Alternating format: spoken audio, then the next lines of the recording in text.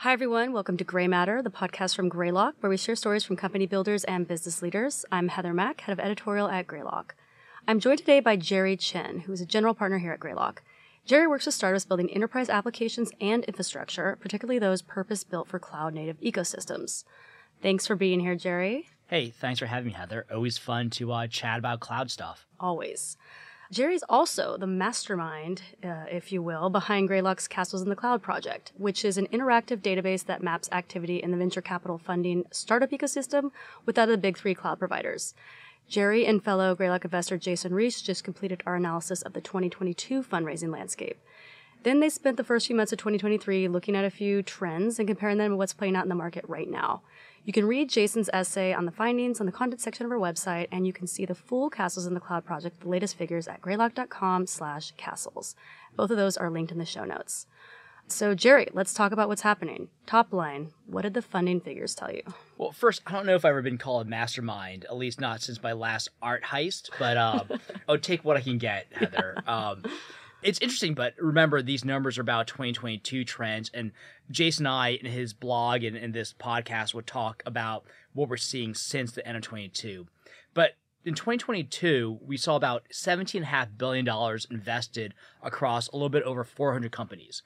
Now, to put that in context, that's a huge drop from 2021. So remember, 2021 was probably the peak of the pandemic years when we saw over $50 billion of VC financing. So 50 to 17 or 50 to 18 was a huge drop.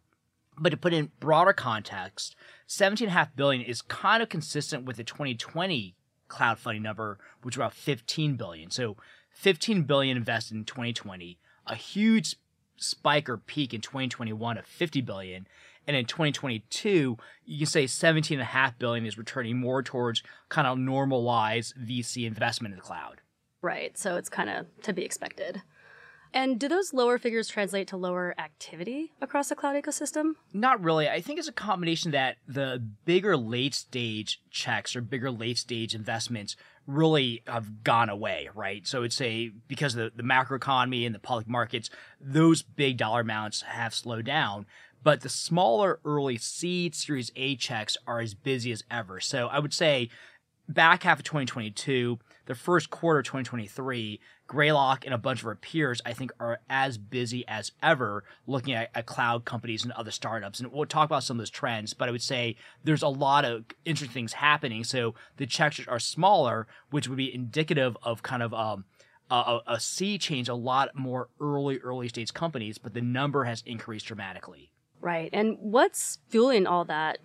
Well, I think there's this thing you probably heard of called AI or large language models. Might or have. Yeah, just a little bit of two vowels and a couple consonants, AI and LLMs or generative AI. So, I mean, it's easy to say it's all caused by AI, but we'll talk about that. We'll talk about other trends, because I think it's simplistic to say it's just all AI.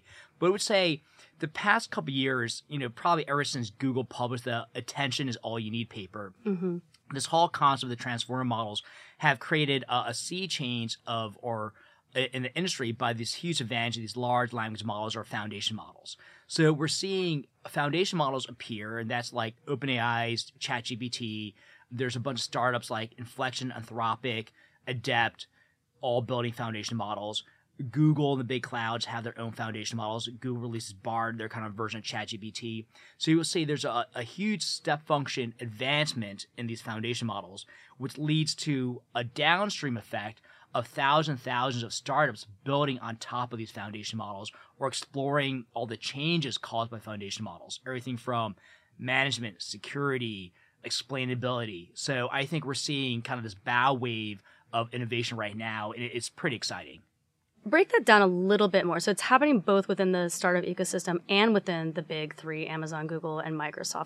Actually, it's pretty interesting because you see the big three players, big cloud, we call them Amazon, Google, Microsoft, all fighting about AI now. I mean, if you look historically at Castles in the Cloud, machine learning AI was always the largest funded category, both by VCs and the large number of cloud services offered by the big three. So AI machine learning has been the forefront of the battleground between the big three, but also you see competition between startups that are kind of either playing between these giants or enabling, these giants are riding the wave. So you can argue that Amazon was early on the machine learning AI wave with SageMaker, but then Microsoft, clearly with a partnership with OpenAI, really has disrupted both Google in terms of search as well as Amazon as a cloud platform with this tight coupling of Azure plus OpenAI. So I think super interesting what's going on there.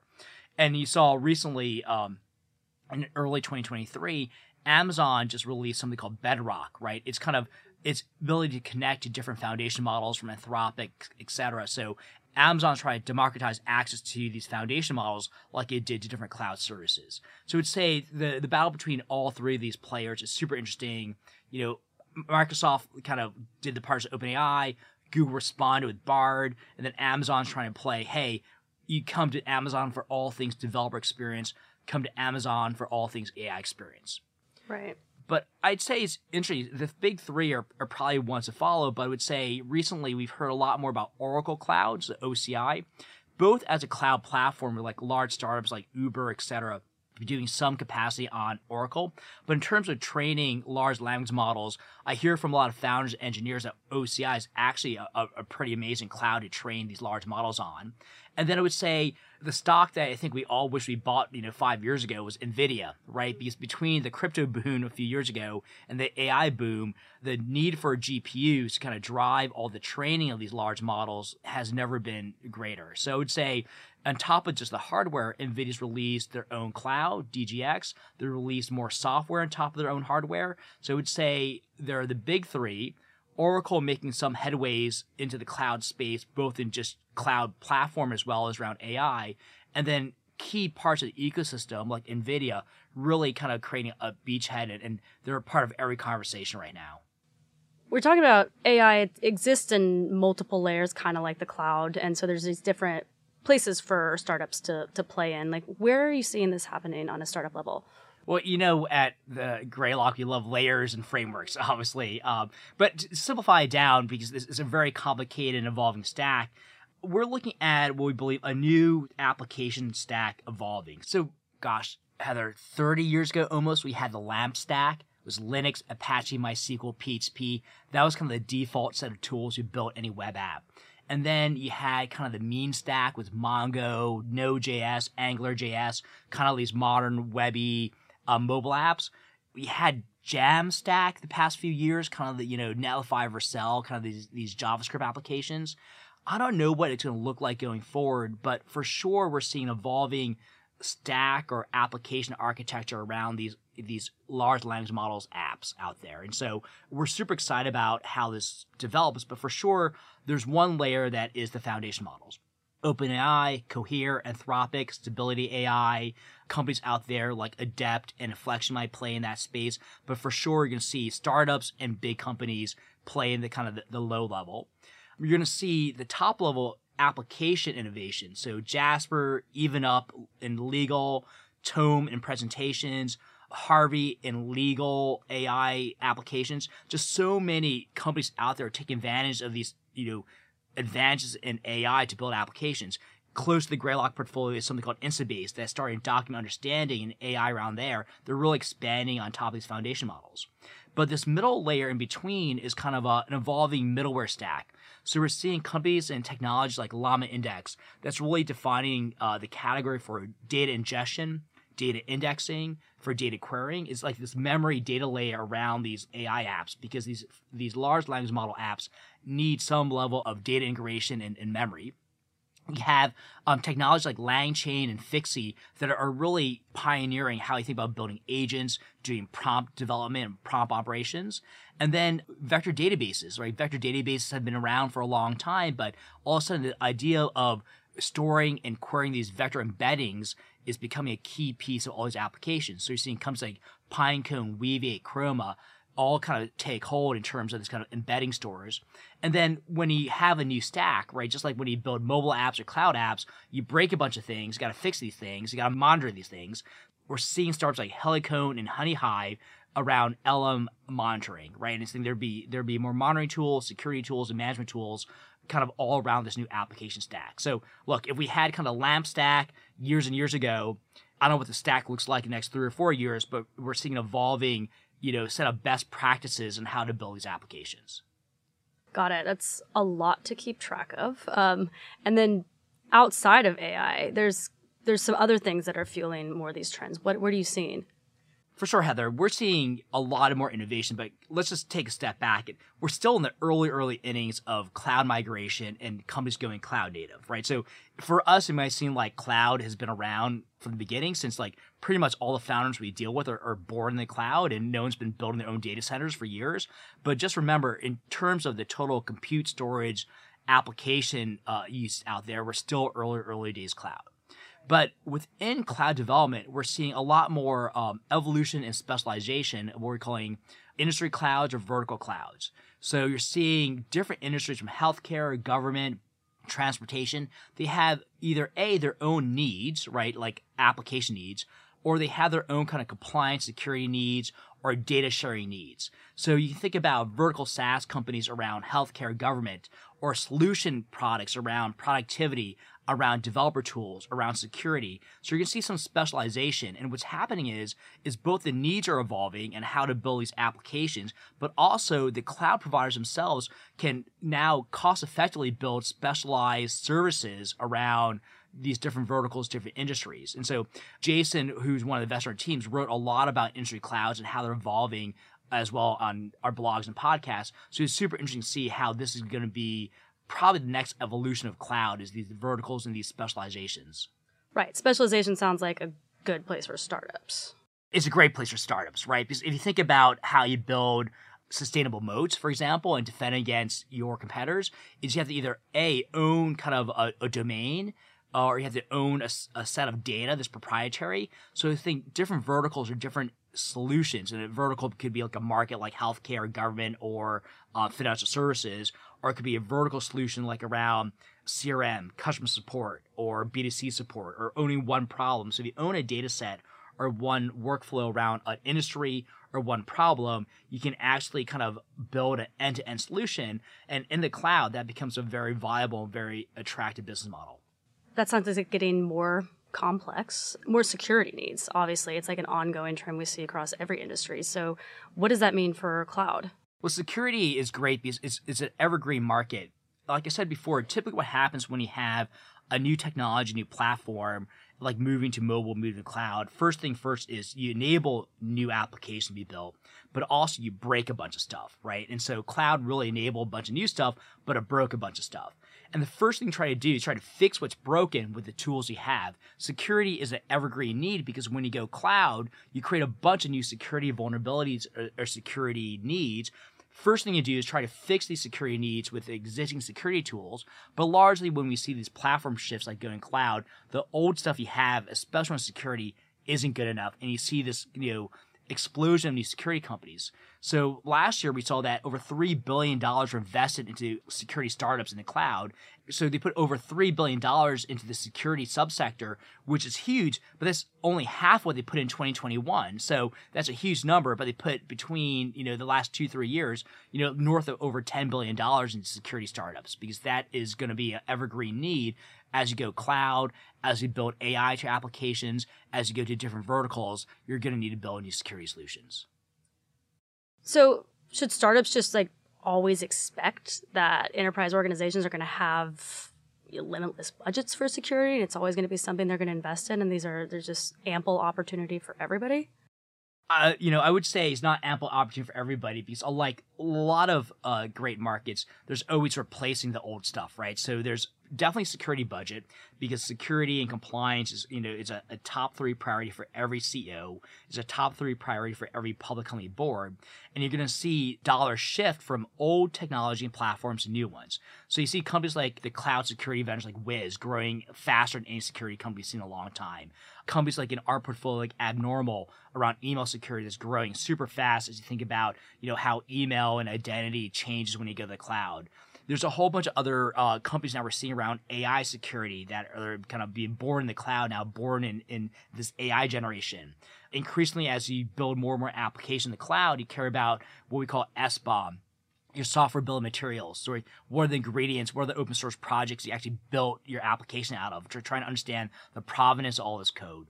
right? So I think it's exciting for me as an investor because we see huge opportunity, but because there's new challenges. And also the old technology, the old companies often cannot make that transition. So it's a really attractive area for great founders that have some deep IP to attack. And I think security is one that we're constantly looking at because we think there's always going to be innovation. And so what are you expecting throughout the next year? Like, generative AI to build its own cloud and then its own security company?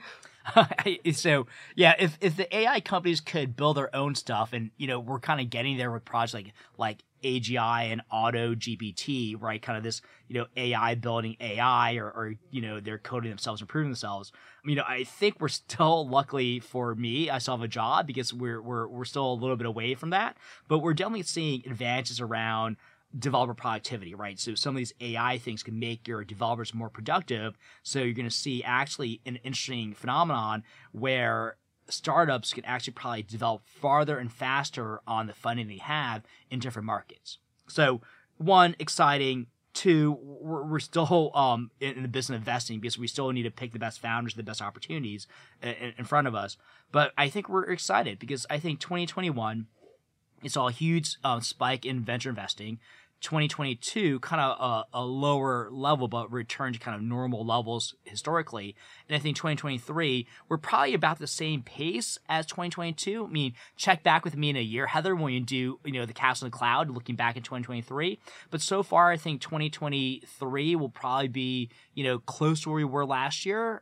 But we're going to see a bunch of new companies because the activity we're seeing just in the first, 3-4 months of this year around the AI stuff, around security companies, around some of these vertical clouds has been pretty interesting. And so we're super busy. I know my peers and other firms are super busy. And so I think it'll be fun to see kind of how those bubbles on our Castle Cloud chart have changed. My early prediction is the AI ML one is still going to be the biggest circle on our 2x2. For those listening, check out Castle in the Cloud on Greylock. We have kind of a great visualization of where all the money's going to. So I think security and AI will still be two of the biggest bubbles. I think you're going to see a lot of activity at the seed and Series A activity level for all the VCs and startups. And then you're going to see a lot more coming from the big three, right? I think Google, Amazon, Microsoft are going to double, triple down on their efforts in AI. Google, for example, just reorganized their Google Brain and their DeepMind research teams into one org. So you're going to see, I think, those big players come out. I think you haven't heard a lot yet from other companies like an Apple or a Facebook Meta or Salesforce, which has their Einstein team. So I think a lot of tension around OpenAI, around Google, but I think there are a whole bunch of other large companies out there that have great resources around AI that will be making big moves this year. That's also going to cause waves, but on those waves will be great momentum for these startups to serve. As we're talking, obviously this is all reminding me of your very popular essay, The New Moats, from a few years back. In that essay, you talked about why systems of intelligence are the next defensible business model. You made some pretty prescient observations at the time. This was 6 years ago, which is like a million years ago in technology. But you said startups using AI would be the ones to build the next business moat. And it all seems to be coming true with the developments in the past year. I'd love to hear if you're going to dive into that further. What can we expect? Yeah, I think 6 years is 2 lifetimes in technology, Heather. But for sure, I mean, I was talking to a founder the other day about what we got right with the new moats and what we got wrong with the new moats, and how we had this framework of the system of record, which is your big ERP CRMs. You had the system engagement, which is like your user experience, chat, or the browser, or the mobile app store, and you had what we call system intelligence, using AI to kind of power these new applications. And I think it's worth revisiting, we got a lot right thinking about this business models. I think you're seeing a bunch of new companies building system intelligence. We obviously got a lot wrong in terms of who would have predicted these large foundation models, who would have predicted kind of ChatGPT as the system of engagement, for example. We mentioned chat like Slack as a system of engagement for some applications, but now ChatGPT really kind of made chat a legitimate system of engagement for your day-to-day interactions. That plus these plugins that OpenAI is releasing has really created a new kind of stack for applications. So, I think it's probably worthwhile rethinking what we got right and wrong, but I still believe system intelligence, these AI-powered applications really are core to building what we call the new moats. Very cool. Well, I'm excited to hear the next wave of the new moats. So I look forward to that. Jerry, thanks so much for being here with me today. And again, for our listeners, if you want to visit our Castles in the Cloud projects at greylock.com/castles. Jerry, thanks so much. Thanks a lot, Heather.